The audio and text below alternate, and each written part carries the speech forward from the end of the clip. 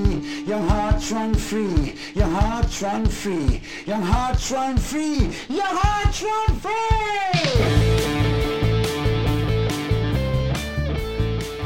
Welcome to Young Hearts Run Free, Season 3, Episode 9, which means it is episode in total 49. Welcome along, Mr. Stephen Watt. Thanks for having me, John. Oh, it's always a pleasure to have you in the room, Stephen. You know what? One of these days, we'll maybe actually be in a room having a chat, you and me, rather than we're still doing this virtually. We could maybe actually get in a room one day. Maybe that's something you might not want to do. No, I would fully endorse getting in a room with you, John. Good stuff. I look forward to that because times they are a-changing, as we know. And I think it's maybe worth saying just now that the bulk of this episode is going to be a chat that we had with Devon Scott, who took part in the Great Glen Ultra that was run by Rocket Events last weekend. And it's just a sign that things are changing, and we're going to come on to that a wee bit more in a minute. But things are changing back to, I don't know if it's normal or new normal, but we're talking about running again. So we're going to speak with Devon. We had a good crack with her. It was to be about the Great Glen, but in typical Young Hearts Run Free style, we went a wee bit all over the place, but it's all good crack, wasn't it? Aye, no, it was great. I'd never spoken to Devon before, and she had done something pretty awesome last weekend, and it was great to get her tale of the adventure, plus more. Aye, it's well worth the listen. There's a lot of good laughs in there, But as I was saying about things getting back to normal, something that we're going to be doing soon, and we've teased about it. Lakeland 50 is coming up on the 24th of July, so we are going to be travelling across the border. You, me, and the JR man are going to be going across the border to the lakes. And we've just realised, just prior to this recording, that restrictions are going to be lifted in old Angleterre by that time. Restrictions will be back to normal, which feels good and a little, how would you say, weird. Do you know? Yeah, a wee bit. I'm not going to say I'm anxious about it, but it's a wee bit unnerving. And I'm sure our English cousins will look after us very, very well. I would expect nothing less. The nation will maybe be on a high. We'll touch on that later too. Yeah, that's part of Devon's chat. But very, very much looking forward to the lakes. But as I say, it is going to be very different than what we've been used to up here, because we're still living under restrictions, and they may change in Scotland very soon too. But it will be what it will be, and we are now at the point of and we refer to this in the recording with Devon as well. We're now at the point of checking weather, aren't we? And we are at the point of checking weather. We're just over 2 weeks out, and the weather obsession, for me anyway, has gotten underway. Yeah. So we're refreshing our apps on a maybe 2-3 hour basis, checking for, you've not mentioned wind yet. All we spoke about so far is it going to be dry, and temperatures. And what was the latest you looked at for Ambleside just before we started recording? Yeah, Ambleside seems to be my focal point of my weather, my meteorological attentions. And yeah, as a sort of midway point-ish of the course, and indeed sort of midway place in the Lake District. And at the moment, my forecast is going up to the Wednesday before the race, and it's saying 22 degrees. And then it's got that thing where the weather forecasting can exactly what's going to happen. And it's kind of like a sun and a cloud. In Scotland, it would be a sun, a cloud, and some rain and snow coming out the cloud. Right. But actually, the other side of the Hadrian's Wall, it's just a cloud with sun peeking out. So that would probably be a wee bit warmer than we'd want it. But do you know what? It's one thing we can't control. That's right. And I think certainly Scotland's weather is sponsored by Crowded House, Australian band. 4 seasons in one day. And I think you sometimes get that in the lakes as well, don't you? And I think It certainly up here has been. We both did a longish run, or I certainly did a longish run for me last weekend, and it was very muggy. Wasn't it very pleasant weather to be running in, so. No, it wasn't very fresh. No, well, I certainly wasn't fresh. No. Stevie boy. No, there wasn't much freshness at the end of my run as well.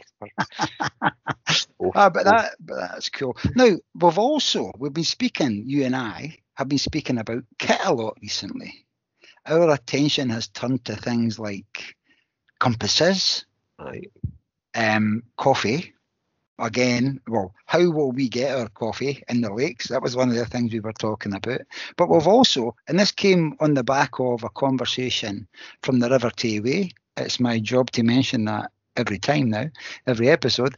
But we spoke then about race vests, because I have a trusty old backpack that I've carried all over Europe on my holidays.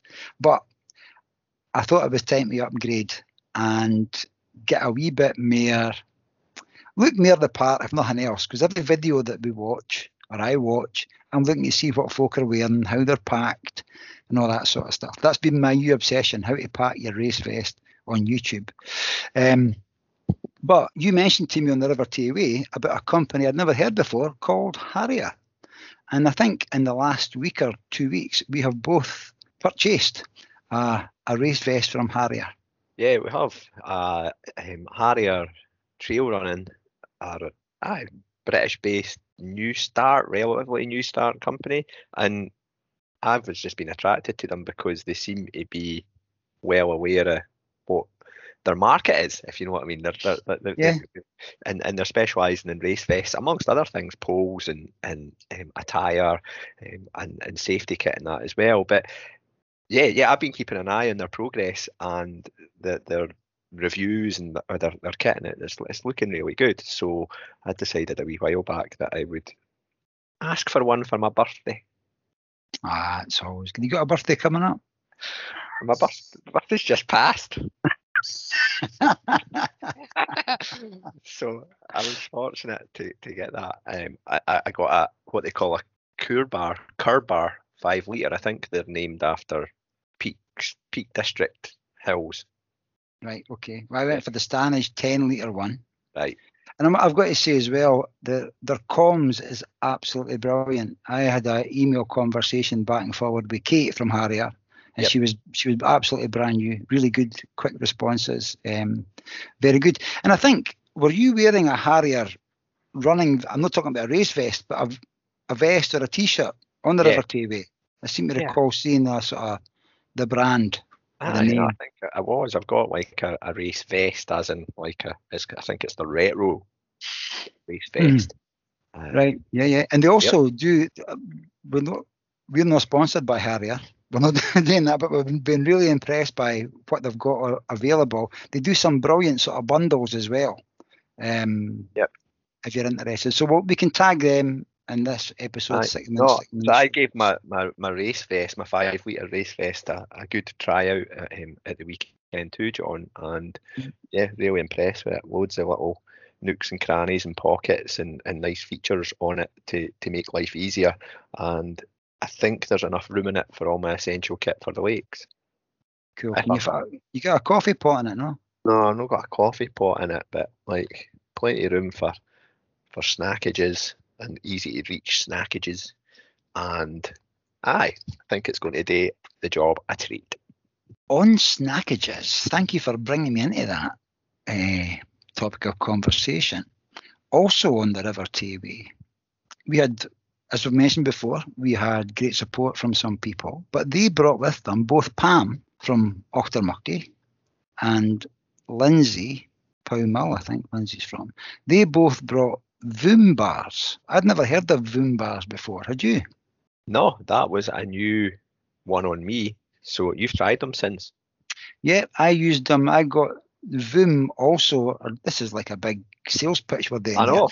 But Voom, but you know what? This is the sort of this is the sort of stuff that people need to ken about, because we've both been on a journey and you try things, and if something works for you, brilliant. If it doesn't, but you've got to ken what's out there. So Voom, certainly they do this like a lemon and lime thing, and it's like a tablet. Same texture as tablet. Sort of just melts in your mouth, and it was really good. I used them at the weekend, and they were absolutely brilliant. So it's going to now be part of my snackages that will be in my race vest for the Lakeland 50. What about yourself? What's your planned snackage? Have you got a standard snackage you'll stick with? Aye, I've been using. Oh man, let's start plugging all the suppliers that we've been using in the hope that one of them reaches out to us. McVitie's chocolate digestives. I know, just start throwing random names out there. It's like throwing bait into a big like fishing pond, hoping that one of them bites and sends us something for free. But I've been using, in all seriousness, Mountain Fuel. Okay, is that a new thing you've started using? It's actually, yeah, because obviously Active Route is been a mainstay of accompanying me on long runs for a while now, and as far as the hydration goes in Active Route, peppermint is my favourite, by the way. Having a gel that works for me, I've tried the Active Route gel, so I've got that and I'll have that in my race bag. But I wanted to have a couple of go-to things as well, just alternatives. And Mountain Fuel, it was actually the much lauded Windy Wilson who kindly gave us a wee sample of stuff that he'd got, and it was really nice. The jelly, sports jelly or something they call it, and it's a lot thinner than a gel and quite palatable. And then they do like a gel as well that's got chia seeds through it. Mm-hmm. And there's a raspberry one of those, and it's gone down really well. So I'll have a few of those at my disposal. And that's good. Oh, and more? Well, you were asking other snackages, Yeah. I think if there's anybody like me, you kind of get a bit sickened by sweet stuff that you take earlier on in a race to top up your levels, and you start moving towards savoury stuff. So just like salted peanuts and stuff like that. Yeah. You sure a 5 litre vest will be enough for you? Okay, man. Have you seen what is on offer at the aid stations? Oh, that's a whole other episode. There's a whole episode must be coming about the buffet. It's absolutely brilliant. Well, I worry about you, John, at these aid stations, if I must say. So I'll be hopefully hitting the aid stations just a wee bit before you. And I'll be warning them. See that number 67 coming in behind me? Get him through. Get him through. Just like let him take something, but he's not got an all-inclusive band on. Get him to fuck. Get him going. Otherwise, he'll be there for half an hour, 40 minutes. I'll be at the first there. Is it Houghton? I'll be there till about 3 o'clock in the afternoon. Oh man, brilliant. So, no, but I think you're right. The snackages are good to have a variety of things. So the Voom bars are definitely something that I'm going to be taking with me. I will also, I don't know, I always have the sort of wee sort of porridgey things. I quite like them early on when I can stomach them. Like a wee porridge bar. Is that like Stoats? Yes, exactly that sort of thing. Yeah, exactly that. I do really like Stoats. I've also for a Father's Day present, I received a bag of the Iron Brew Millions. It's like jelly babies. Oh yeah, I've had them since John Robb introduced them to us. And they're all right.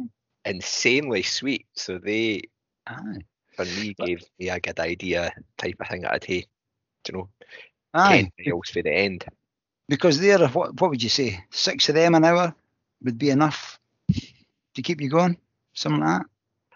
Aye, but I think you'd get scunnered with them. But it's good. Again, it's something that I'll have in there as a choice, definitely. Scunnered, there's a word. Scunner's a belter for a dialect dictionary. Aye. And for me, Lakeland, there's a lot of uphills. So I normally do my eating on the uphills. God, I can power a lot of grub in this end, you man. I may take a bag for life. See, by the end, once you've lightened your load, you'll be flying. You'll be fucking flying. That last mile, man. Wait, you see me? 6-minute mile. John's like, I'll be on somebody's back if I'm doing that time. Downhill with a good breeze behind you. Aye, hopefully. Well, it'll be hopefully cooler than 22 degrees in the early hours of the morning when I assume I'll be finishing. Well, do we want to speak about ambitions, what we want today, or is it too early for that? It's too early for that. I'm still at the complete, not compete stage. Yeah. Oh, yeah. I'll be doing that. They removed the pressure. Of course, in my wee brain, it's not ticking away. Maybe we'll reveal that soon, but you know what, we'd take to reveal it next week, wouldn't we? Because we're 2 weeks away. 2 weeks on Saturday is race day. So, but yeah, it'd be brilliant. But going back to, and let's think about getting this conversation with Devin rolling. Yeah, we've both taken part in a number of the Rocket events. The Rocket series. Yeah. Previously run your BAM. Yeah. Run your Rocket. So I think we both found Devin's chat interesting, and I think what we're talking here about is how they've managed the event coming out of the COVID pandemic. Things are obviously a wee bit different with regards to marshalling and aid stations, and Devin will tell us more about that. There's a bit of a revelation with regards to the buffet table. That was hang on for that, That's aye. So twist. Definitely. But the BAM and Rocket events have always been fantastically well organised, a great atmosphere, everything that Scottish Ultra Running's all about. So I think the only one I've left to do is the Glenmore 24. That's the only one I've left to appear at out of their series. So that's something. Yeah, that's something I hope to. I would actually like to pencil that in for 2022 if I can. That'd be brilliant. Yeah. So will we get to our chat with Devin then? We will. We will get to our enjoyable hour or so chat with Devin on all things Great Glen Ultra, and like I said at the start, a hell of a lot more. Let's do that. So I think it's just over an hour, so it'll get you a good 10k. You get a good 10k out of this in nice easy pace. Take it nice and easy in this heat. So let's go. Let's get Devin in, and thanks for listening. Welcome along to the Young Hearts, Young Free podcast. Devin, how are you? I'm not too bad, Stephen. How are you? Absolutely brilliant. Thank you very much. And following on from your rather large day out on Saturday, how are you feeling today? It's Tuesday. Sorry. It's Tuesday. Not feeling too bad, actually. The blisters have gone down, and I kind of fared pretty well from the whole experience, which is always a bonus. I'm not hobbling, although stairs on Sunday were a bit of a challenge, but we're all good now. I'm firing right away. Did you say did you have blisters or did you have no blisters?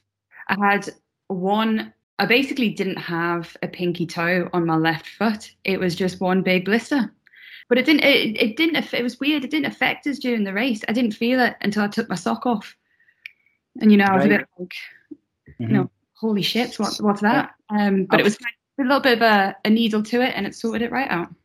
Oh, I like that. Right. I've got two further questions. What kind of socks were you wearing? In gingies, as always. Toe socks? Yeah. Brilliant. Okay. And also, maybe more importantly, why are we recording this on Tuesday rather than Wednesday, Devin? Oh, John. Because it's England in the semi-final tomorrow night, John. And priorities, obviously. Fair play to you. Now, on the Stephen, I don't know if you... Wait a minute, John. Yeah. You asked Devin about what socks she's wearing, and then you've missed out the vital question about what shoes she was wearing for all the schwankers. I was coming to that schwanker issue in a minute. Because I don't think we've spoken about socks yet. We've spoken about shoes quite a bit. What's your preferred type of socks, Stephen? My preferred type of socks, if my sponsors are listening, right. No, I like Stance socks. Right, okay. Stance. Yeah. Because I don't have any issues with suffering from blisters. It's never been any problem for me during my running journey. But so they've just got groovy designs. like Star Wars and stuff like that. So I'm hooked in by that. They're shocks for swankers, Devon. So, and John, what about you? Do you just wear your holy socks? I do, yes. However, I have now started playing about with Injinji toe socks, and that was my reason for asking Devon about blisters and stuff, because I'm only talking weeks, maybe a month, since I've started wearing the toe socks again, and I've had no issues whatsoever.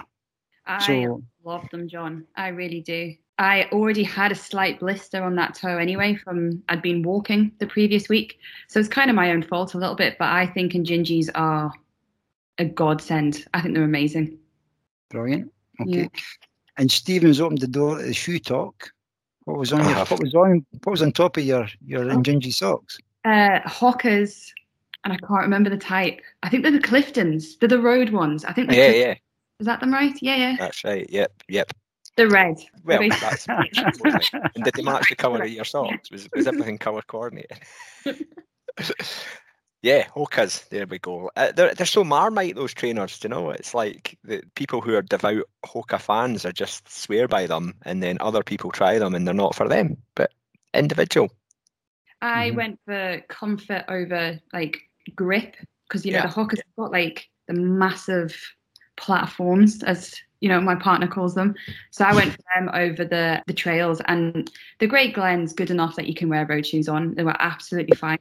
Like I say, only one blister, so perfect, good result. Yeah, pretty good. 71 miles. It's funny because I saw on the race chat on Facebook and things like that lots of pictures, and the first thing I do is always like zoom right into what people are wearing on their feet. That's the type of schwanker I am, John? Definitely. Like, I go to drop bag, Stephen goes to shoe wear.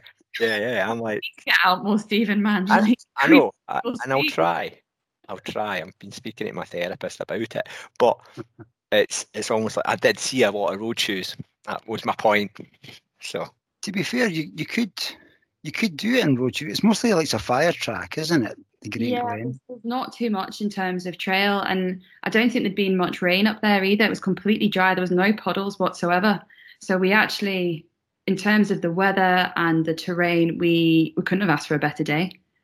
I don't mind it being a little bit warm, so I was okay. I know a couple of people were saying, it's getting a bit too warm, but it was great for me. So being very selfish there, I'm like, it was good for me, so that's fine. but let's rewind to before the Great Glen, to way before the Great Glen. In fact, we always like to ask our guests how they got into running, what started their running passion, so to speak. What was that for you, Devon? Well, I started running when I was at school, but it wasn't my passion. I was like the top 10 always went to county for like cross country, and I would count the top 10, and then I would position myself there because I wasn't bad at it, but I didn't like it. So I would cross over the line at 11th, being like, it's a great day out, not going to the trials until a few years in. My teachers caught on, and they were like, right, you're going whether you come 11th, 20th, whatever. So I was kind of forced to do it. But I was more about the team sport. I was about netball and hockey, which is what I played. And then I played all that during uni as well. And I didn't really run. If there was ever like a charity 5K or a 10K, like the Race for Life, or there used to be like the women's 10K as well. Used to be a race in Sunderland. So do that for charity. It was like the hockey team would do it. And I was always all right at it. I would, come in about 55 minutes. So I wasn't bad at running. I just didn't like it. And then I left uni in 2014. I left uni in 2014. And the team, I was living in Glasgow. I was living right next to Glasgow Green. And all the team sports kind of stopped. And I thought, it's Glasgow Green there. Why don't I just go around there a couple of times a week? And it's actually, I actually quite like Glasgow Green. It's a nice wee bit of green space in town. So I just was running laps around there, and then sometimes I'd go up to the Clyde Arch and stuff like that. And I ended up getting a last minute place in the Great North Run. Race directors don't listen because it wasn't my bib, but we'll just ignore that. I know very said, "Do you want to do it?" And I thought, how hard can a half marathon be? And I rocked up in they were like hockey AstroTurf shoes. I didn't have proper trainers, in my cotton t-shirt, and I was like, "Yeah, let's do this." And it was hell. Yes. I think I came in about 2 hours 5 minutes. I didn't do too bad, but it was awful. It was. I don't know if you've done the Great North Run before. I mean, the crowds are fantastic. They're second to none. But you are on a motorway for 13 miles. It's pretty cool. It's not a great route. And I finished it, and I was like, never again. Like, I am honestly, you should see the photos of me finishing. I look like death. I look horrific. And, me being quite competitive, I was on Facebook that night, and in the Northeast, that is the race you do. Everyone in their gran has done the Great North Run. Like, everyone has done it. And I saw a couple of people from school, and I was like, I used to be faster than them. They've done it in 2 hours. I was like, what the hell? So obviously I was like looking the next day. I was like, what can I do? What race can I do? Next half marathon, I've got to get under 2 hours. And I did the Edinburgh, the EMF in the May. And I was like, I'm going to find myself a beginner's training plan. And I just kept that. But in that time, I started to appreciate it. It was when I would go out for an hour and I was, clearing my head, or I didn't really keep to the speed work or anything like that. It was just a really beginner's plan. It was like 4 miles here, 3 miles here. Mm-hmm. I just loved it. And I did the Edinburgh half, and that's kind of been it. I did that in 2015.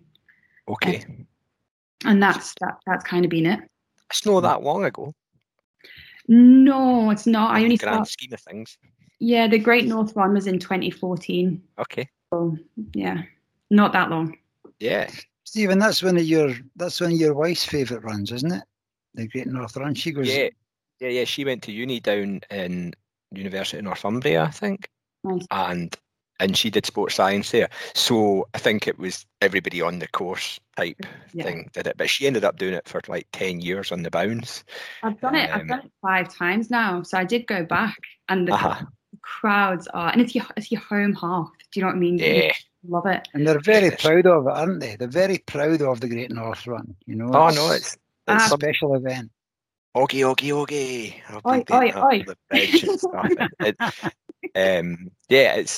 But I agree with you, Devin. It's a great experience, but not a great route. No, and it's a bit closer to home because I'm not from Newcastle. I'm from Sunderland, but my family are from Shields, where you finish. So we used to go down there when I was a kid, and it's quite close to home. But I've done it, like I say, I've done it 5 times now. So I do go back at any chance I have to do it. But you should see pictures of me finishing. I honestly look like death. Like. We want to see these pictures, John, don't we? We've got podcast art. That could be the podcast art, definitely. Can I just ask about the Great North Run? Is it difficult to get into? Is it a ballot thing, or how does it work? Is it? Yeah, it's a ballot. I think I've applied 7 years and I've got in 5. So it's way easier than like the London Marathon. That's not a bad return, actually, is it? So. But it's like upwards of 50,000 people run it or something, is it? Yeah. I guess the full 3, 4, 5 hours on the TV, doesn't it? The BBC love it, don't they? Like music playing and everything, and jets flying overhead. It's a great atmosphere, and the start's amazing as well. I think the start, like the shoot, where they have everyone, is 1 kilometre long. It takes people. If you're in the back, it'll take you an hour to get to the start. That's how many people are there, and I love it. But I remember not loving it so much in 2014 when I was there. I was taking ice lollies off kids off the road. Like, they were offering me. I wasn't just taking them. Yeah, you were just stealing them. But I was like, stop this! I need an ice lolly. Like, it's horrific. So you cracked the half marathon by the sounds of it. I have come to love that length of race. It takes me ages to warm up, so the half marathon's a good length. I like the half marathon. Yeah, half is it. It is that there is something about a half, isn't there? It's not, you get low moments maybe, but never to the purgatory stage things. And I feel you can train for it pretty well without losing your weekend sometimes. Do you know when you're starting off, and you're thinking you're going to do a marathon and you think, oh, that's 4 or 5 hours of my Saturday. Whereas a half, it doesn't intrude as that much, but you can still put in some time and a decent amount of training doing that. I'm not talking you can still socialise. Yeah, pretty much. So when, like I say, I was about, how old would I have been? 22, 23, 24, 23 I would have been. So that's, my main focus on a weekend wasn't going to the hills, but still getting a wee running in the morning. So brilliant. And then how did you then progress from that distance up through the ranks, so to speak? So I'm trying to think. I've only done 2 marathons, and neither of them have been like standalone races. Both of them have been part of like a challenge weekend. So you do like a 5, a 10, a half, and then a marathon over 4 days. So within a few months of doing the Edinburgh half marathon, I'd seen this advertised. It was in Disney. So what another good reason to go. Disney in Florida or? Florida. Yeah, nice. A family trip out there. And I just, got up at 3 a.m. every day to run a race. So I did. Yeah, they do it before the parks open. Yeah, they do it before, but you can go into the park. So the parks are all lit up and there's fireworks and there's characters out and stuff like that. And you run around and you can actually go on some of the rides before people go in. So it's it's an absolutely fantastic experience. But that's the next thing I find. Like, I was like, oh, what can I do next? I've done a half, what can I do? And I saw this advertised and I thought, that's me. I'm loving that. And I tell you, I know that a lot of races now are talking about we're not doing medals, all that sort of stuff. I've seen the Disney medals. They are awesome. They're serious bits of bling. It's the tea, honestly, like jangling all over the place. They're fantastic. You have to kind of get into the mindset, but when you fully embrace it, it's yeah, I'm with you. I love Disney. We've had some great trips out there, and I've always looked at the Run Disney website and seen what's coming up, and it never coincided with any of our dates and stuff like that. But if there's a chance to run the Star Wars half or whatever it may be with Darth Vader breathing down my neck, then I'm there. We a couple of years later did the Star Wars one. Persuaded my partner Stuart to do it and got dressed up, and it was amazing. Like, we're Star Wars fans, proper nerdy, and it was fantastic. Superb.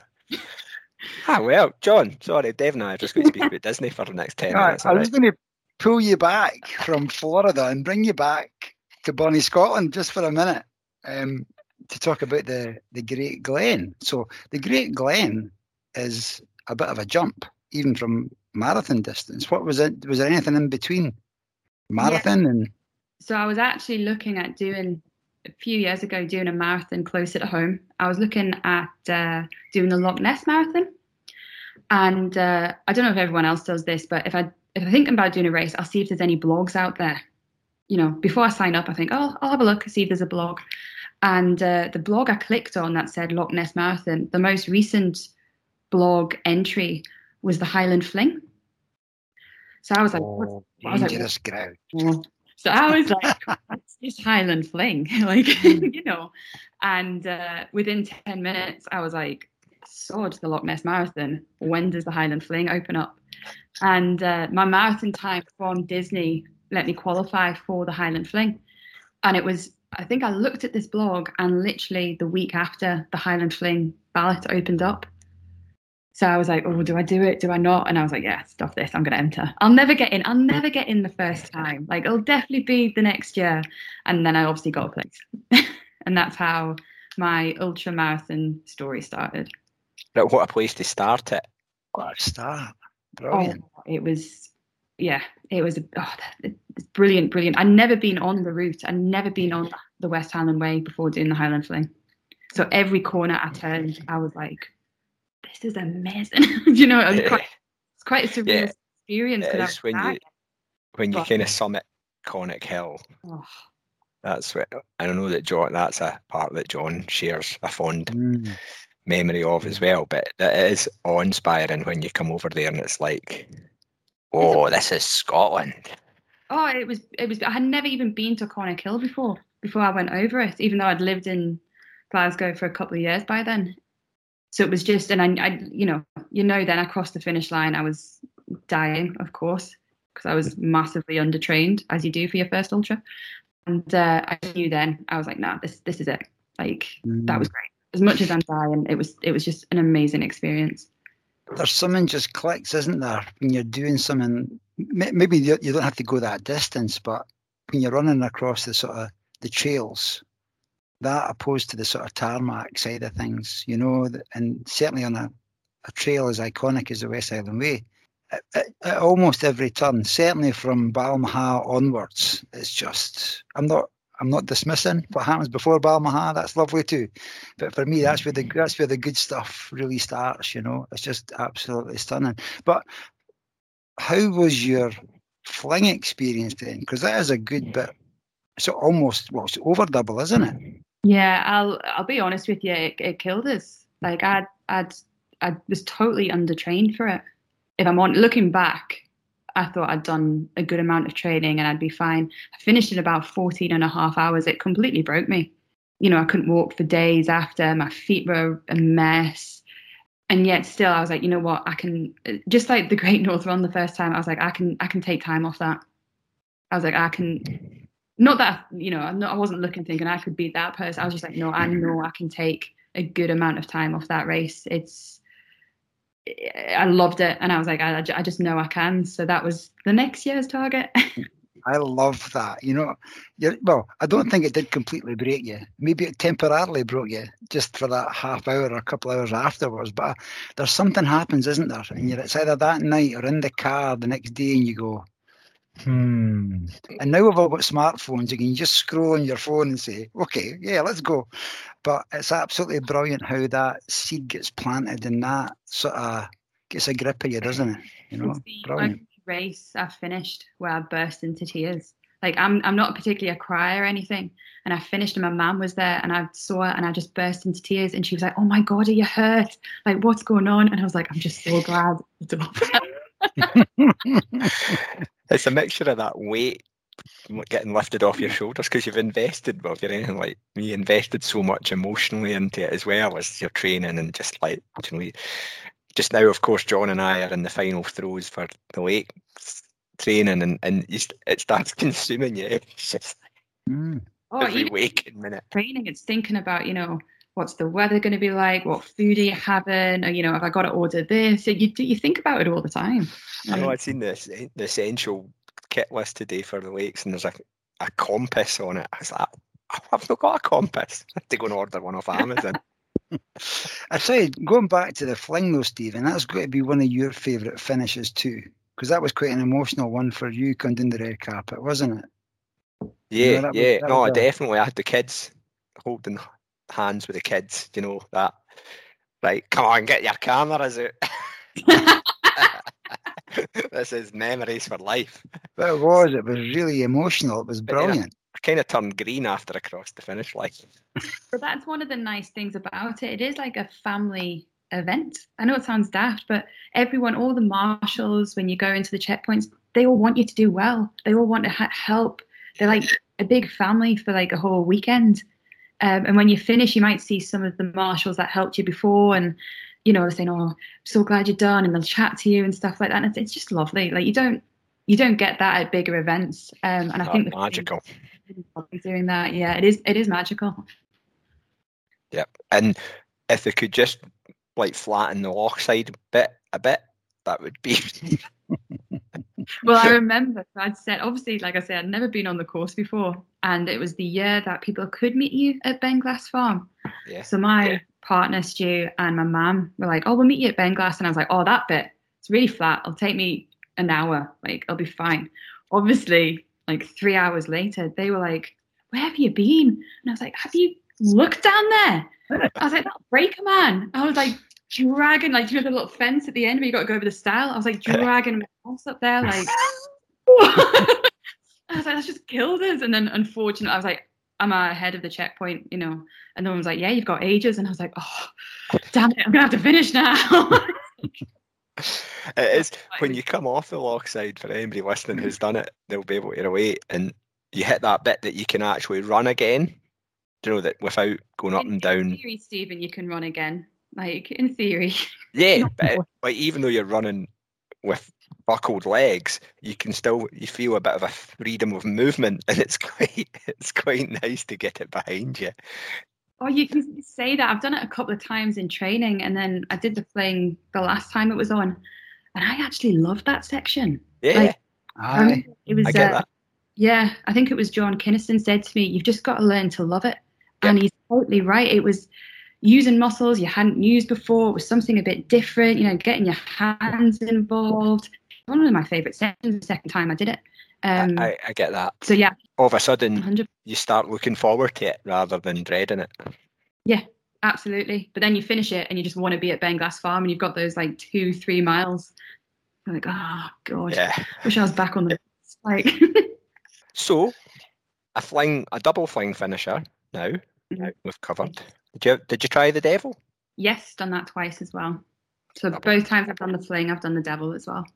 I like things that begin with double now, being football allegiances wise. So, and then the full thing. Now, John met Devon through the West Highland Way, didn't you, John? Yeah, there's a bit of a backstory there. Yeah, Rick from America, Rick Henser, was coming across from the States, and his crew never happened for him. So he put out a bit of a SOS on the West Highland Way Facebook page. And Devon and I responded, or I think we maybe ticked a box on a forum to say we were happy to help an overseas runner, like 6 months before, not expecting it to happen. And we got a phone call and or a message, and we answered the call. So it was literally a couple of weeks, I think, Devon, wasn't it? And we met Rick in Glasgow, went for pizza, always a good start. And Devon was actually marshalling at the West Highland Way. So once Devon had finished her marshalling duties, we then supported Rick. And Devon ran from, where did you run to the finish from? Was it Glencoe? Yeah, it was Glencoe. Yeah, so put another marathon. Put that shift into the end at Fort William. Okay. So so and then we shared a car journey. God knows how we got down the road. I drove. I know. I think back about that, John. I'm like, I don't know if you should have drove. Like, we got no sleep that weekend. No, but it was brilliant, and it was great for Rick, because I don't think he wouldn't have been able to achieve what he set out to do without the running community. It was just great for us, I think, to give something back, and it comes back to you as well. But yeah, that's where Devon and I first met. Brilliant. It was great experience for me, and I'd highly recommend it. Like, if you haven't crewed anyone before, so I don't have any friends who do kind of ultra running, so I always get people who can crew for me, but I can never return the favour. And I can never see that side of the race either. So when I crewed Rick, I thought, you know what, it'd be really good if I could do it before actually doing the race myself. I was still kind of 50-50 on the race. Is this too much for me? Kind of a bit of uncertainty, more doubting my own ability than obviously the race itself.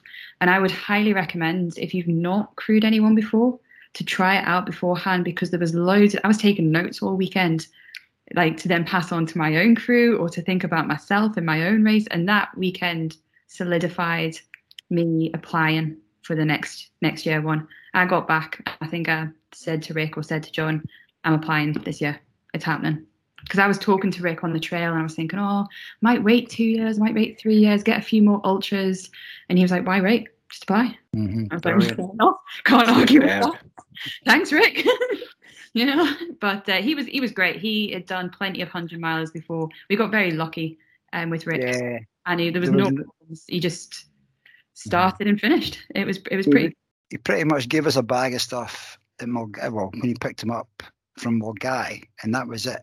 There was no diva moments, nothing at all. Give me that, give me that. That's where, Stephen, I speak to you frequently about this, about the can of Coke, fizzy Coke. I normally like to go to flat Coke, but it was Rick that gave me those words about, you got to enjoy the burp, man. So you'd have this can of Coke and this big whirr. Yeah. And she says, that's half the pleasure. So yeah, he was absolutely brilliant. It was great, and it was a small crew, the three of us in a car. That was it, So it was brilliant. However, you know what? We're here to talk about the Great Glen. I know, for about 40 minutes in. We're 40 minutes in, but I want to get to the end, the conclusion of this. Devon did the West Highland Way and finished it. What, the West Highland Way? No, it got cancelled because of COVID, Stephen. There's a pandemic going on. That was the last.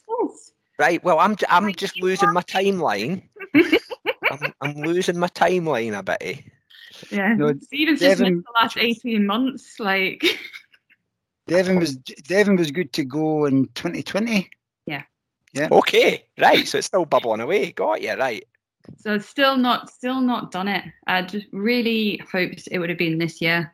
And that was my A race for this year. But that actually brings us on quite nicely to the Great Glen, because when the West Highland Way got cancelled, that's when I signed up to the Great Glen.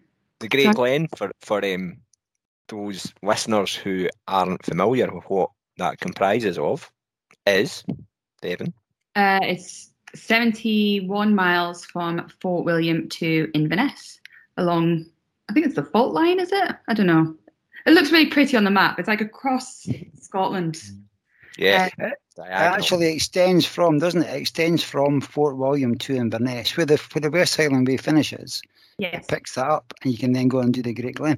Yeah, it also has a small matter of 8,500 feet of climbing as well. So there's a good bit of elevation in there as well. Absolutely stunning route. Now it's a wee bit different as well. There's not all, but most races, it starts at 1 o'clock in the morning. Yeah. How did you prep for that, or did you just think, I'll get up early? So I actually had work on the Friday morning. So I went to work. We then drove up on the Friday afternoon, and I was like, we had a hotel at Fort William. So I thought, lights out, try and get a bit of shut eye. I'm going to be honest with you, my partner Stu, he has Belgium in the family sweepstakes, and obviously it was Belgium-Italy. So trying to sleep with him watching proved to be really difficult. So it serves him right that they lost, really. So I was trying to, even just resting, just, having my eyes closed, lying on the bed, trying not to think about it. And I did manage to get, a couple of hours, well, it was more like half an hour sleep. But having to go up to Fort William, I had to have all my bags packed. I had to have everything ready. So there was no mad faffing or anything like that. I had my drop bags, they were sorted. I had my outfit, it was done. So I was like kind of hanging about a little bit at Fort William, like between the time like of 10 to like 11:30. I was just a bit like, oh, kind of want to get started now. You usually have, you're faffing and things like that. It didn't happen, which was both nice and surreal. So well prepared prior to the race start. Well, my drop bags were, my training might not be so much, John, but my drop bags, I printed my labels out, they would look good. Right. Now, and you mentioned earlier on as well about there's been a pandemic, right? So how has the pandemic affected you and your training and the build up to the Great Glen? So I work in biopharmaceuticals. I work in a lab in Glasgow, and it's a pretty fast-paced job anyway, but obviously with the current pandemic, it's been the busiest 18 months of my career. It's just, the work-life balance has not been ideal. And I have to take a bit of responsibility for that as well. But, you want to feel part of, contributing to the pandemic. But I did, I'd set out to do the West Highland Way, so I already had done some training earlier this year. I then signed up to the Exposure, the 12-hour Exposure event in April. Mm-hmm. And once lockdown had kind of shifted a little bit and we could travel more, we planned a 3-day recce of the Great Glen. So we actually did the route. So I'd never been on it before, and I don't usually recce them, but I thought, it's quite, I'd quite like to do it. It'd be a nice long weekend. And I would highly, highly recommend, if you're into walking or running or anything like that, it's a great route to do over a couple of days. Really, really fantastic. So as soon as the West Highland Way had been put to bed, my training kind of shifted a little bit, and I thought, right, look at the Great Glen, and that's when I did the Exposure, and then I did the 3-day recce. So that was like my last long weekend before. I think it was like 33 miles and then 20 something and then 20 the final day. And that was like my last long weekend before tapering. So it was quite nice to do that. And then know the next time, my next big run was the race. That's a great idea. Yeah. I wish I had that discipline.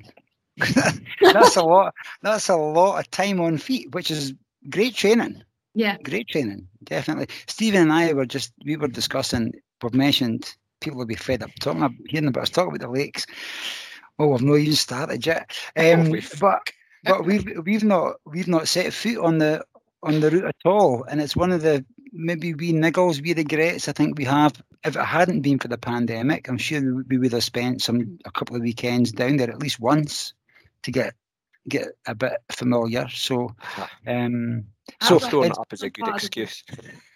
I was on part of the route just 2 weeks ago. I walked the length of the Lake District, the Cumbria Way, with my sister, because she wanted to do a long distance walk, her first one. So I did that, and you are in for a great day. You've never been to the lakes, have you, John? No, never. It's a fantastic part of the country. It's really beautiful. So you're in for a belter, honestly. Yeah. Well, again, we've been speaking about it. There's even now officially a WhatsApp chat about where we talk all things Lakeland, and yeah, we are. I'm speaking on. Stephen can speak for himself, but we are getting excited about it now. You know, it's become that we're just joshing today about how often we're checking the weather to see what's coming up on the 24th of July. So I know, when is the? I'm now checking the weather every 2 hours for 2 weeks on Saturday. Do you know? I know that it's a lot of absolute pish. Do you know? It's not, but that's a sign that something's changed inside me when I'm starting to check the weather apps every 2 hours for the weather in Coniston. Yeah. It was actually great to get into that mindset. It felt good to have a race again. Do you know what I mean? Like checking the weather, doing this almost like normal. It was. I don't know if I was excited for the actual race or just, being around people. Do you know what I mean? It was everything. Kind of weird, but I was really, really looking forward to the week of the Great Glen. I'm a bit nervous and stuff, but I was so excited for it. I was like, I can't wait to get out there. And even putting on a race number, on. You know what I mean? I know things that we did before. It's absolutely brilliant. Yeah, what sort of numbers were taking part in it, Devon? 96 started. 96 started. So, because I finished 48th, literally bang average. Tell you what, John would absolutely snap your arm off for that. Yes. In fact, he would only trade it with 67th. And that's got football connotations, as we know. That's right. Yeah, that. Do you know what? You say average, I don't say average. That's great. That's fantastic. How did the race pan out? So I had originally said I was, first of all, nervous of the cut-offs, because I was like, it's my longest race, and it's also my first race since, pre-COVID. I then had like a little A goal in my head, and I thought, maybe I could sneak in, maybe do that. And within the first 2 hours, I felt so sick, really, really nauseous. I suffer badly from motion sickness anyway. Okay. So I didn't know if it was sometimes I feel it after an ultra just because you're jiggling up and down, for want of a better word. I don't know if it was the head torch or what, but I felt coming into the first checkpoint at Clunes, I think there was only a couple of bags left. Like I was thinking, this is turning out to be really rough, and it's completely flat as well. And I was, struggling quite badly. But I met a guy just outside of Clunes. You go into like forestry tracks, and that's usually, my kind of bread and butter. I love. I don't run up hills. I kind of power hike up them and then run down. But that's what I love. And I said to this guy, I feel really nauseous, and he was like, take this. And it was just like white tablet. I thought, yeah, what could go wrong here? And he was like, it is just a salt tablet. But I thought, if my mum knew at bloody 3:30 in the morning in some random forest I was taking a white pill off some guy, she'd swallow this. I I was like, the things you do in a race. But after, I have to say, his name was Simon, and I don't know if he listens, but he genuinely saved my race that early on, because that kind of coincided with the sun coming up, so I could take my head torch off. And within 15 minutes, I felt completely 100% better. And it was the kind of turnaround was amazing. And that was probably my lowest point in the race. And that was it. It was done within 2 hours. And then the rest of the race, it just went really, really well. And I just had a really good day out. You know, was hiking the hills, running the downhills and flats, and still managed to run into Inverness, which I never dreamed that I would still be doing. So I managed to come in about an hour and a half over my target time. So I was so much so Stu missed me at Drumnajocket. He passed me in the car. He had to go and park. So it was really good. Too quick for him.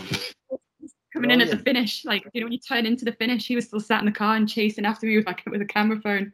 Like, give us a wave. Slow down. We need you to come 11th so you don't make the county trials. That would have been me, honestly. I would have counted this. You mentioned Drumnajocket there. I remember when John did that same race, he stopped there for a chippy, which is one of his favourite things to do during an ultra. I could have murdered some chips. I really could have. But I'm terrible with nutrition. Absolutely terrible, because I feel sick so much. Right. So I usually try and keep to fluids. So like Coke and tea and stuff like that. But I was managing, do you know the salt and vinegar chip sticks, the crisps? Oh, they were going down a treat. They are good. They are good. I think it was just, you know, because it was quite hot. I was wanting salt and Baby Bells as well. I was demolishing them.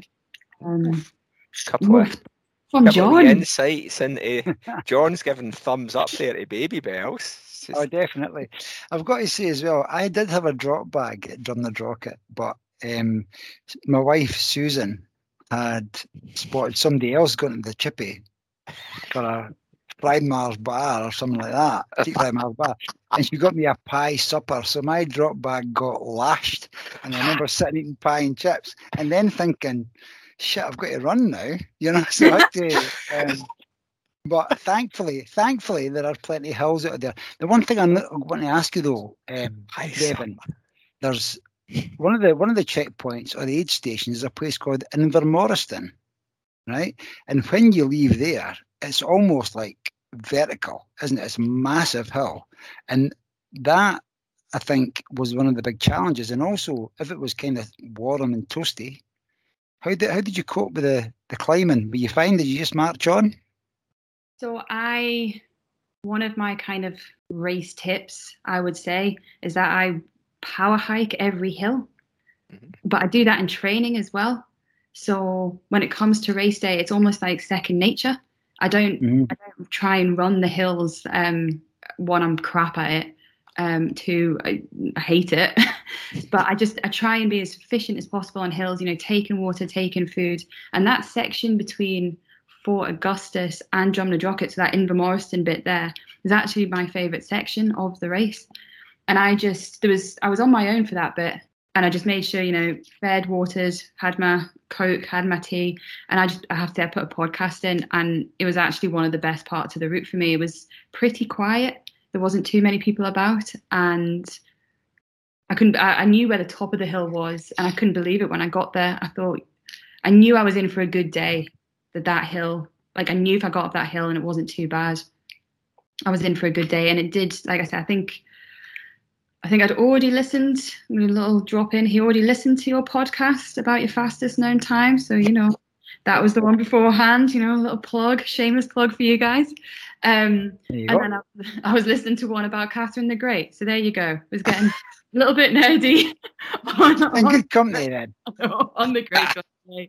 I was listening to that. But it was just a beautiful way. It was a beautiful day. Like, the weather was perfect. You could see for miles. You know, it had the sun on my back. There was nowhere else I'd rather be on that Saturday morning than that. And you just have to, you know, when it's tough, just sometimes appreciate where you are. Do you know what I mean? I was like, this is actually amazing. And I wasn't feeling sick at that point. So I was like, this is great. Make the most of it. So like I say, it is hilly. Like, if you don't like hills, there's some wee nasty ones at the back end of that race, but again, just learn to appreciate them. You know, that's your time when you take on food, you take on drinks. So when you get to the downhill, straight down it. You hearing that, John? Yeah. Definitely. You know what, Stephen and I, this is all ticking off Stephen's boxes. He was talking to me earlier on about my approach to Lakeland, and I've been listening to Devon, power hiking. However, I have a question about power hiking too.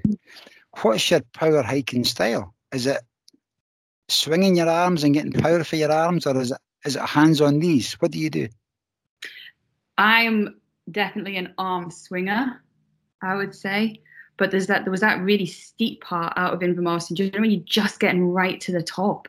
It's like there's a really steep, and that was hands on knees and lots of harsh words to myself. You know, I'm not unknown to swear at myself on these hills and tell myself to get my ass up there. But no, I'm definitely an arm swinger. Sometimes, I shouldn't really say this, but sometimes I visualize that I've got poles.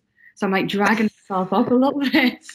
You know, like, it's all in the mind. You're right, Stephen. I probably sound like an absolute.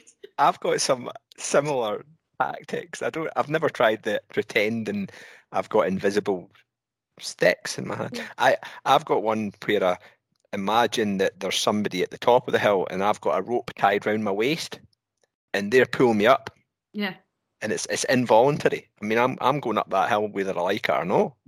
I really hope people don't listen to this episode after listening to, say, like James Stewart for some like proper tips. And I'm talking about, you know, imaginary poles, trying to pull myself up a hill, because I'm going to sound like a right tit. Nah, I think there'll be plenty of people nodding away just now, Johnny.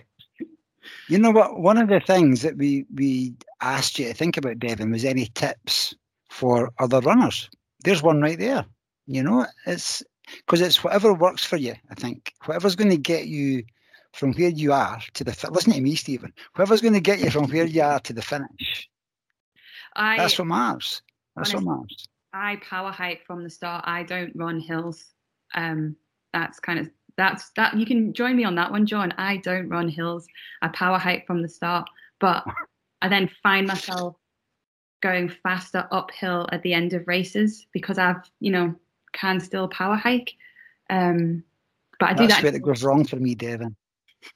That going faster at the end of races, that's where it goes wrong for me. But you know what? Yeah, I'm happy to be part of that power hiking club. I like that. Great. What about you mentioned that you've not got the best sort of nutrition stomach. What worked for you then on the day of the Great Glen? Because it's a fair old shift, 71 miles. I'm going to be honest. I didn't eat much. This is how not to do nutrition during an ultra. Like I say, a couple of Baby Bells, a couple of bags of chipsticks, some jelly tots. I powered through a family-sized bag of jelly tots, but then I have little cans of Coke. They're always good. But I'm a big tea drinker. Mm-hmm. I love just, you know, breakfast tea, and I usually have it just with honey. I don't have any milk in it. But for this race, I put in a little bit of salt as well. And I was having that, and actually for the last few checkpoints, I had them in my flask. And that went down a treat. But I like tea. If you don't like tea, then don't try it. You know, that's a good shout. That's a good shout. You can taste the salt at all. Like, I just thought, it's going to be a hot day. I'll put a little bit in. And it seemed to work. It was nice. So, yeah, I had some funny looking coloured flasks because obviously it's like blue with the tea in it. So it looked a bit minging, but it worked well. Tell you, it's not a lot of food, though, to get you through that, is it? Really? I know you're taking the Coca-Cola and stuff like that, but it's not a lot of carbs going on fumes. Really? It's not, and it's something I really have to work on. I definitely deal better with real food. I did Glenmore 20. Well, I did the 12-hour version of it, but it's called Glenmore 24 a few years back. And that was my best race nutrition-wise because I had someone there. I had some soup, I had some potatoes, I had that kind of food. But for the Great Glen here, everything had to be drop bags, and there was no. Do you know when you're at the back and you get a wee buffet table because it's everyone's leftovers? Like the best. Oh yes. They couldn't do it. They couldn't do it because of COVID. So you just had what was in your bag. Oh, I had fudge. I had some fudge. There you go. There's one more thing to add. That I seen John's shoulders just sag there when you just gave that wee snippet of info about the no buffet table of other leftover. It broke my heart when I read it in the race pack because of COVID. They couldn't have it, and it's like sometimes I rock up with like nothing in my drop bag because I know there's going to be a feast. You know, I tell you, I'd be as well running faster. You can't get the buffet table. I know. Serious. That's so. What time did you finish up at Inverness? What time of day? So started at 1 a.m. So I finished just before 6:30. Fantastic. That's brilliant, man. It's phenomenal. And it finishes at Buck Park, at the racing track. Yeah, at the racing track. So you have to do like a little loop around. And I was like, I am not walking that loop. I am running that loop. Don't care what state I'm in, I will run that loop. But the England game on was at 8, so I had to get back in time for that. Sorry, guys. Don't need to apologise. Yeah. We have listeners as well who are Englander supporters, and that is okay by us, isn't it? We are open to all. Saying that with much conviction, Stephen. That's okay by us. We're a podcast open to all. Open to all. And before I forget, can I just say, Simon that gave Devin the wee white tablet, if you want to batter some of them through Young Hearts Run Free HQ, that'd be much appreciated. That'd be great. I need to find out his last name because I want to know what they were, because they were fantastic. I've never taken them before. They were like Tangfastic flavour, like a wee citrusy fizzy thing. I'll be checking the splits to see Simon's name. Get a wee handle on that. Simon's got the drug testers knocking on his door right now. Billy Ayres will be doing there. Can we speak about now in a 71-mile journey, Devin? There are going to be literally, I'm not just talking about ascent and descent, highs and lows. What were your flips on the day? You must have been a few times you felt good, but was there ever a time, I think you mentioned at the start before you got that wee tablet for Simon, you had a bit of a low, but was there any other points in there that you were struggling a wee bit?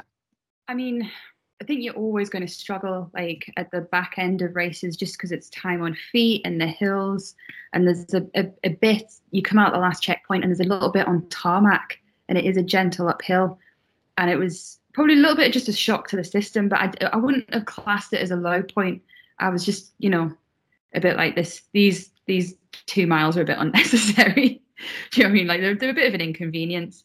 But no, the worst that I felt was at the start. Well, not the start. It was about 6 miles in, and it was like an hour and a half, and that was definitely when I felt the worst, which was quite nice because once I got past it and started feeling better, I didn't think obviously the low point was behind me, but it was nice to know that I was feeling better than I was a couple of hours ago. I was like, it's not as shit as it was, at 3 a.m.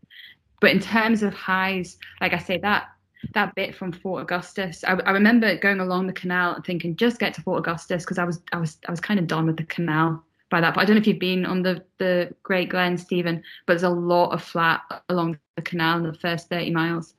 And I was waiting. I was like, I really want a hill. And we came out. You got up out of Fort Augustus, and Sean, the medic, was like, have you got your sun cream on? And it was quite cloudy. And I was like, yeah, I have. And he says, oh, the sun's out above the clouds. So we were climbing up this hill out of Fort Augustus, and we get to the top, and there's a cloud inversion in the loch. So we were above the clouds looking at all these hills around us. And there was this, and this was like 7 a.m. It was still really early. So there was no one else out. And I remember just getting to the top and took a photo, and it was just beautiful. You had all these clouds in the middle, and you could see the little runners going up on the hills and stuff like that. And it was like, yeah, the crap canal stuff's behind me. This is why you can do this. It was a beautiful moment. And like I say, I was like, it was 7 a.m. I was like, what else would you be doing at 7 a.m. on a Saturday? Like, it was stunning. That's one of the things. That's one of the great things I think about these races that start at 1 o'clock in the morning, that when it gets to 5, 6, 7, you've seen so many things, and you've got, 30 miles in your legs by that point. The folk are just getting up for their breakfast. You've already done an ultra. It's a special thing. And I've seen your photograph, the one you're speaking about, Devin, and it is picture postcard stuff, and to see that with your eyes and just immerse yourself in that is brilliant. So, awesome. Yeah, that was definitely a moment where I was like, yeah, this is what I've missed. The last 18 months, this is what I've missed. And there was loads of people saying about the view and how beautiful it was. I think it don't want to sound a bit sad, but I think it touched a lot of people. Do you know what I mean? People were taking time to look around them and, stop and walk in the race and just take in the scenery. So it was a lovely moment, and it was that bit is, you're right above, you're running along the glen, and you've got the clouds, and it was beautiful. It was stunning. I've just clocked the picture on your Instagram now. I agree. Wonderful.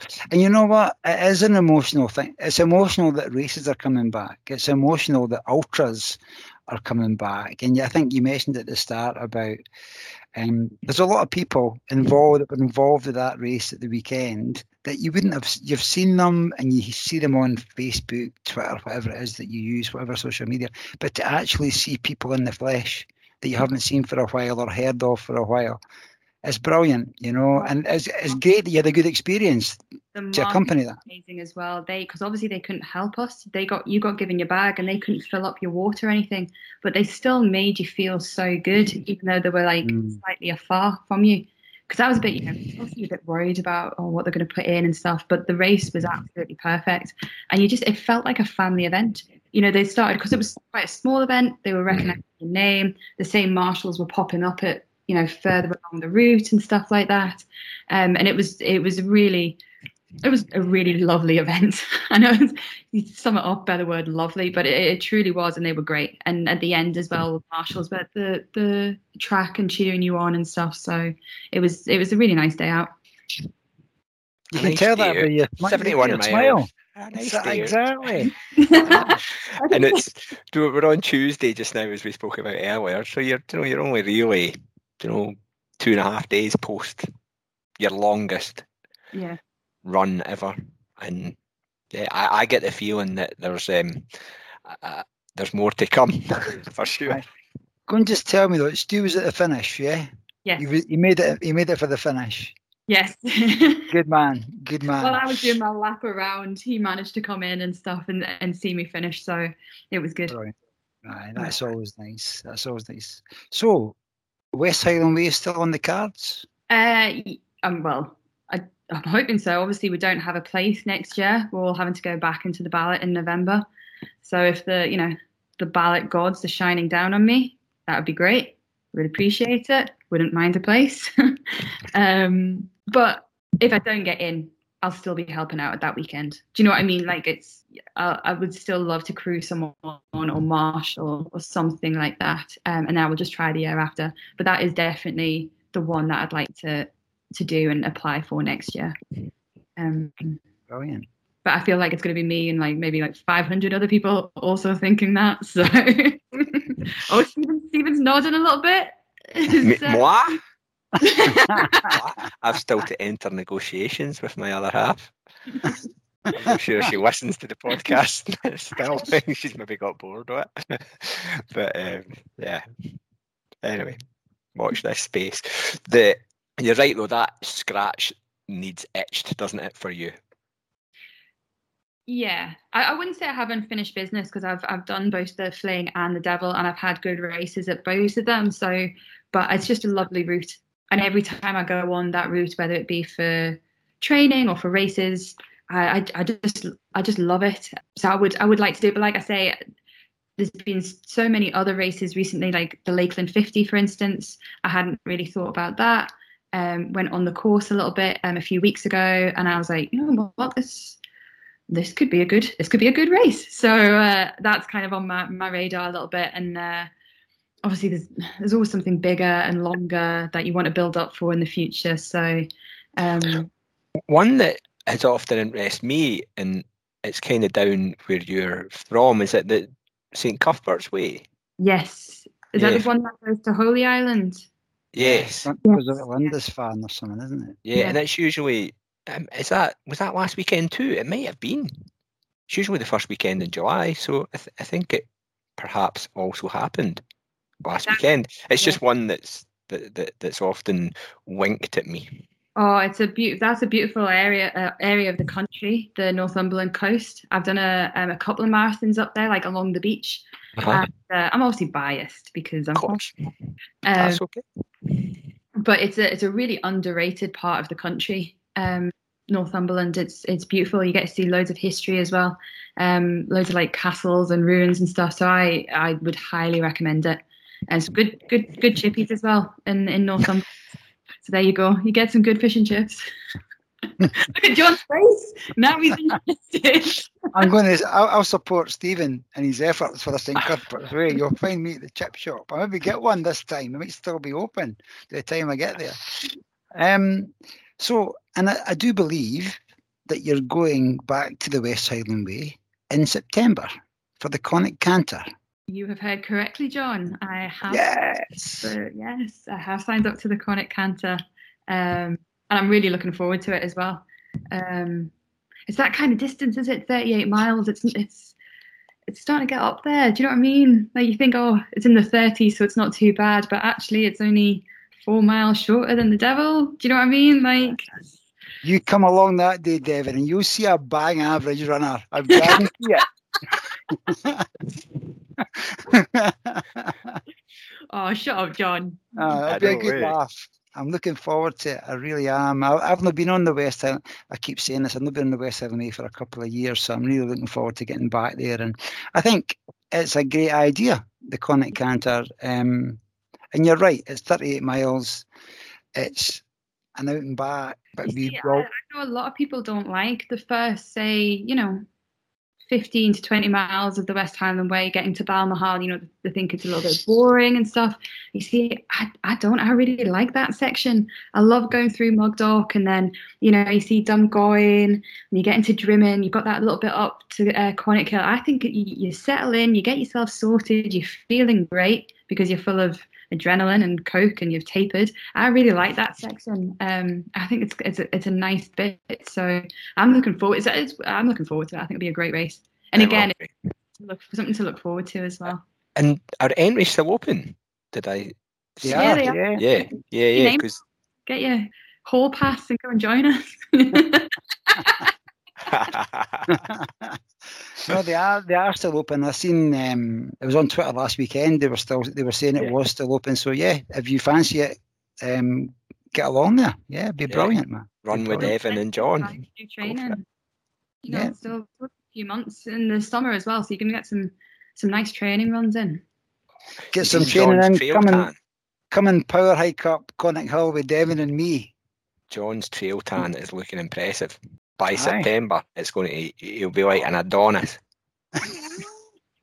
The ankles of an Adonis. Yes. I've got that. Walking around with really white feet because obviously your socks and your trainers cover it up. So like the middle part of my legs are all right. My feet, bloody white. Get the Saint-Tropez on it. Right. Listen, we always ask our guests when they come on. I'm looking forward to this. For a dialect word from, well, it's up to you. You can choose. You've mentioned where you hail from. You mentioned where you live now. So you can choose a favourite dialect word from either your youth or your present or in between. I'm not going to offend Glaswegians and try and say words from Glasgow because I've lived up in Scotland now for 10 years, but my accent's not changed, and I can't say a lot of Scottish words, a lot of places and stuff like that. I can't roll my tongue, like lock and stuff. Can't do it. Give us another couple of examples of words you can't say. Well, one, I can't. I always say lock, as in like key and lock. Do you know how you have that? Yeah, you know what I mean. I'm not going to try and attempt it, but I'm terrible with words. But so I'm going to stick to what I know. Yeah. Yeah. I'm going to get some from the northeast. So a couple I thought of is one of the ones I always say is Haway. Like it's spelled Haway, like Haway. And it kind of means like come on. So like in Sunderland, we would shout like Haway the lads, and that's how we would like cheer our team on. But it's also can mean like come on, as in like what the hell, like Haway man ref, Aye. And can you put a different tone on it? Can you go Haway? Yeah, be like Haway man, like right, okay. Cool. Come on, to fuck. That's what I hear. Yeah. So it can be really good. It can be like cheering someone on and getting like, like, Howie, man, come on, keep doing. But it can also mean like, get a grip of yourself. Yeah. So yeah, that's that is like, if you go to Sunderland, and it's Howie in Sunderland, but it's Howie in Newcastle. Oh, it's an important difference. What we're talking? Mass difference. 15, 20 miles. Geography difference. Between Sunderland and Newcastle? Yeah. I think it's less than that. I think it's about 13, yeah. Right, okay. We've got to say as well, Devon's done well. Over an hour until she mentioned Sunderland and football. That's no bad going. Just because I don't want to hear about Stephen Double again. Like. Listen, I spent a day with Devon in a car and she mentioned Sunderland all day, right? So he's done well to be an hour today, so that's good. But yes, we did mention prior to recording that Stephen is the holder of the silverware, although not all the silverware, Devon, I do believe. The Johnson's paint. No, that's it. That was last year's. The Papa John's Trophy 2021 winners. A wee trip to Wembley. Luckily, this trip to Wembley was in COVID, so I couldn't go because my previous 2 trips to Wembley, we've lost both times, and I've been out of pocket. So there's nothing like getting the megabus back, having lost. Back up to Glasgow. It's quite a sad sight. The sad bus. Yeah, because I'm a Sunderland fan on that bus, I can tell you. Like, £7.50, but it's a sad bus. Sad. But the Papa John's trophy is a trophy that I think St Johnstone will have to go for next season. So let us know how to enter that entry centre. Probably beat Sunderland. We'll put our hat in the ring. Well, it'll save you because apparently you want to sign half our players. So there you go. That'd be nice. That'd be good. I like new players. We're bumping up the fee a bit. We do get a couple of players from Scotland every now and then, and they're always pretty good. So yeah, I'll take it. Right, you had another word. We've sidetracked you. Oh, yeah, sorry. Nout. So it's NOWT, and it means nothing. You get nout from me. Or like Shy Ben's get nout. I quite like nout. No one has heard of nout. When I ever say it at work or anything, like, what's nout? And I'm like, it means nothing. No. I'm familiar with nout. Are you? Yeah. John will be too. I can tell by his face. If somebody asks me, are you going to share that? I say, now for me. You don't say it, John, let's be honest. I'd probably use a bit stronger language than that, to be honest. But no, I've heard that. However, you can scratch that. You can delete that. No, it's okay. No. This is because I quite like John is a big nout, as in he's a nobody. He's a nobody. John is a nout. Is that allowed? No. I'm just giving an example, a different use for it. I'm not meaning that John is a nout. I had to choose one of the two, yeah? I tell you, until tonight, I never thought of myself as a nout. But anyway, I never realised there was Howie and Howie. I never knew that. Like I say, like Sunderland fans will say Howie, but then Newcastle ones will say Howie, and that's incorrect. So leave it at that. Brilliant. Absolutely brilliant. Oh, awesome. Right, are we going to go with Howie, Stephen? Yes, with that nuance of that's the Mackham version. That is. Well, you don't have any Geordies on this to argue with me. Not yet. If there's a Geordie listening who wants to come and do a bit of a retort. Don't, man. Right, listen, let's wrap it up and just say thank you very much to Devon. I've really enjoyed this. This is the first time Devon and I have actually chatted face to face or screen to screen since that day in the West Highland Way. We've sent text messages and things like that, but this has been absolutely, I really enjoyed it as a catch up. And I don't think I've said it yet, but absolutely well done on Saturday. Thank you, guys. It was absolutely great performance. That bang average thing you spoke about, I'm not accepting that. That was a great performance on a very hot day on a tough course. So yeah, it's awesome. I highly recommend the race though. I know there'll be, obviously, I think it's a bit sometimes overshadowed by the West Highland Way because it's so close. But I would really recommend the Great Glen. It's a beautiful trail and it's a really well put on race. And it was great on Saturday. So I think as much as I did well, I think the organisers and the marshals need to take a lot of credit as well. They really looked after everyone. So yeah, definitely. Stephen, get it on your list.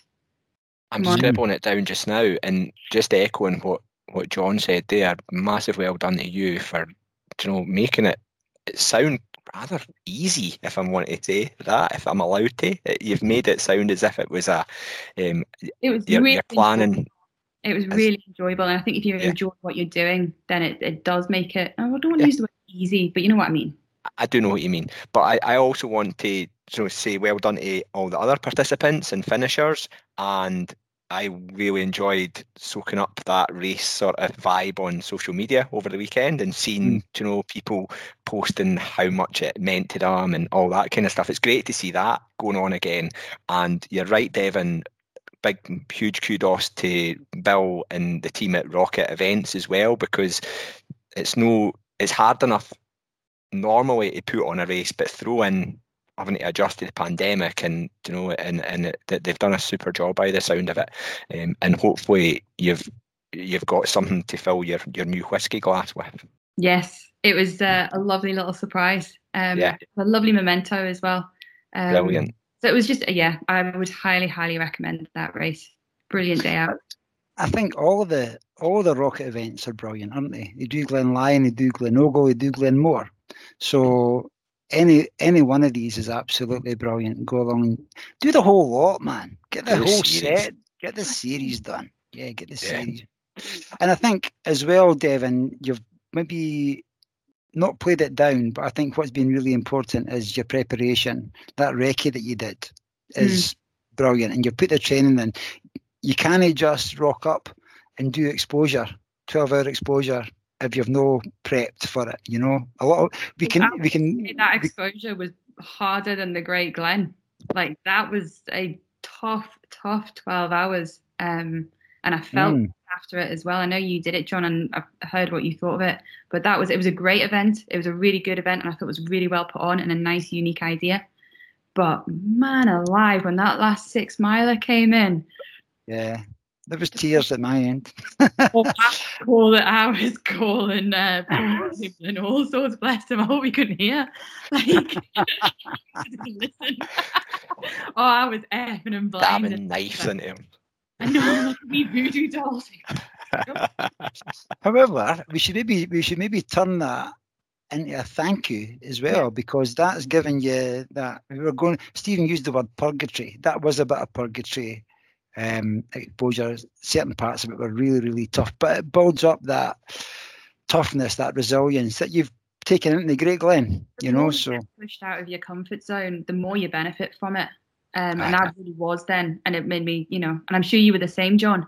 I'm sure you, after the race, thought, that was really tough, but it was a good challenge, and you probably exceeded your own expectations as well. Well, without a doubt, without a doubt, without a doubt. I'm still paying the bloody price for it. Yeah, I do thank Paul, but I'm also like, no, not another 6 miler. Like, never, no, don't do that again.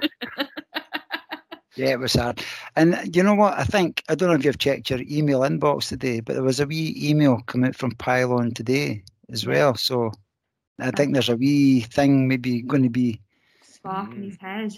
Yeah, which is brilliant. It's exciting as well. It put the fear of God in me, John. I have to say, I saw the email title and thought, oh, hell's bells. Like, how do I get off this list? No. It was a great event. It was really. How do I come 11th? I would have snapped your hand off at 11, Stephen. And it was full of fantastic athletes, and then there was me. Okay. I've really enjoyed that chat. Thanks, Devin. It's great to be able to speak about racing again, and it's been really insightful, and it's also been a pleasure meeting you as well. So thank you very much. Thank you, guys, and good luck for Lakeland in 2 weeks' time. Yes. I'll be in Ambleside. We've booked a camping trip anyway, and it just happened to be that weekend. So I'll get a little Young Hearts Run free banner. Oh, do it. Ambleside. So you have to make it to Ambleside. I will make it, all right. A chippy there. Brilliant. For John. little bottle of Lucozade for you, Stephen, and a pie supper for John. Like. Right, okay, we're talking about food. Let's wrap this thing up, man. Devin, thank you very much. Been an absolute pleasure speaking to you again, and look forward to seeing you. I'll see you at the Conic Canter, so yes, I look forward to that. I'll see you later. Thank you very much. Guys, bye. Bye, Devin. Bye.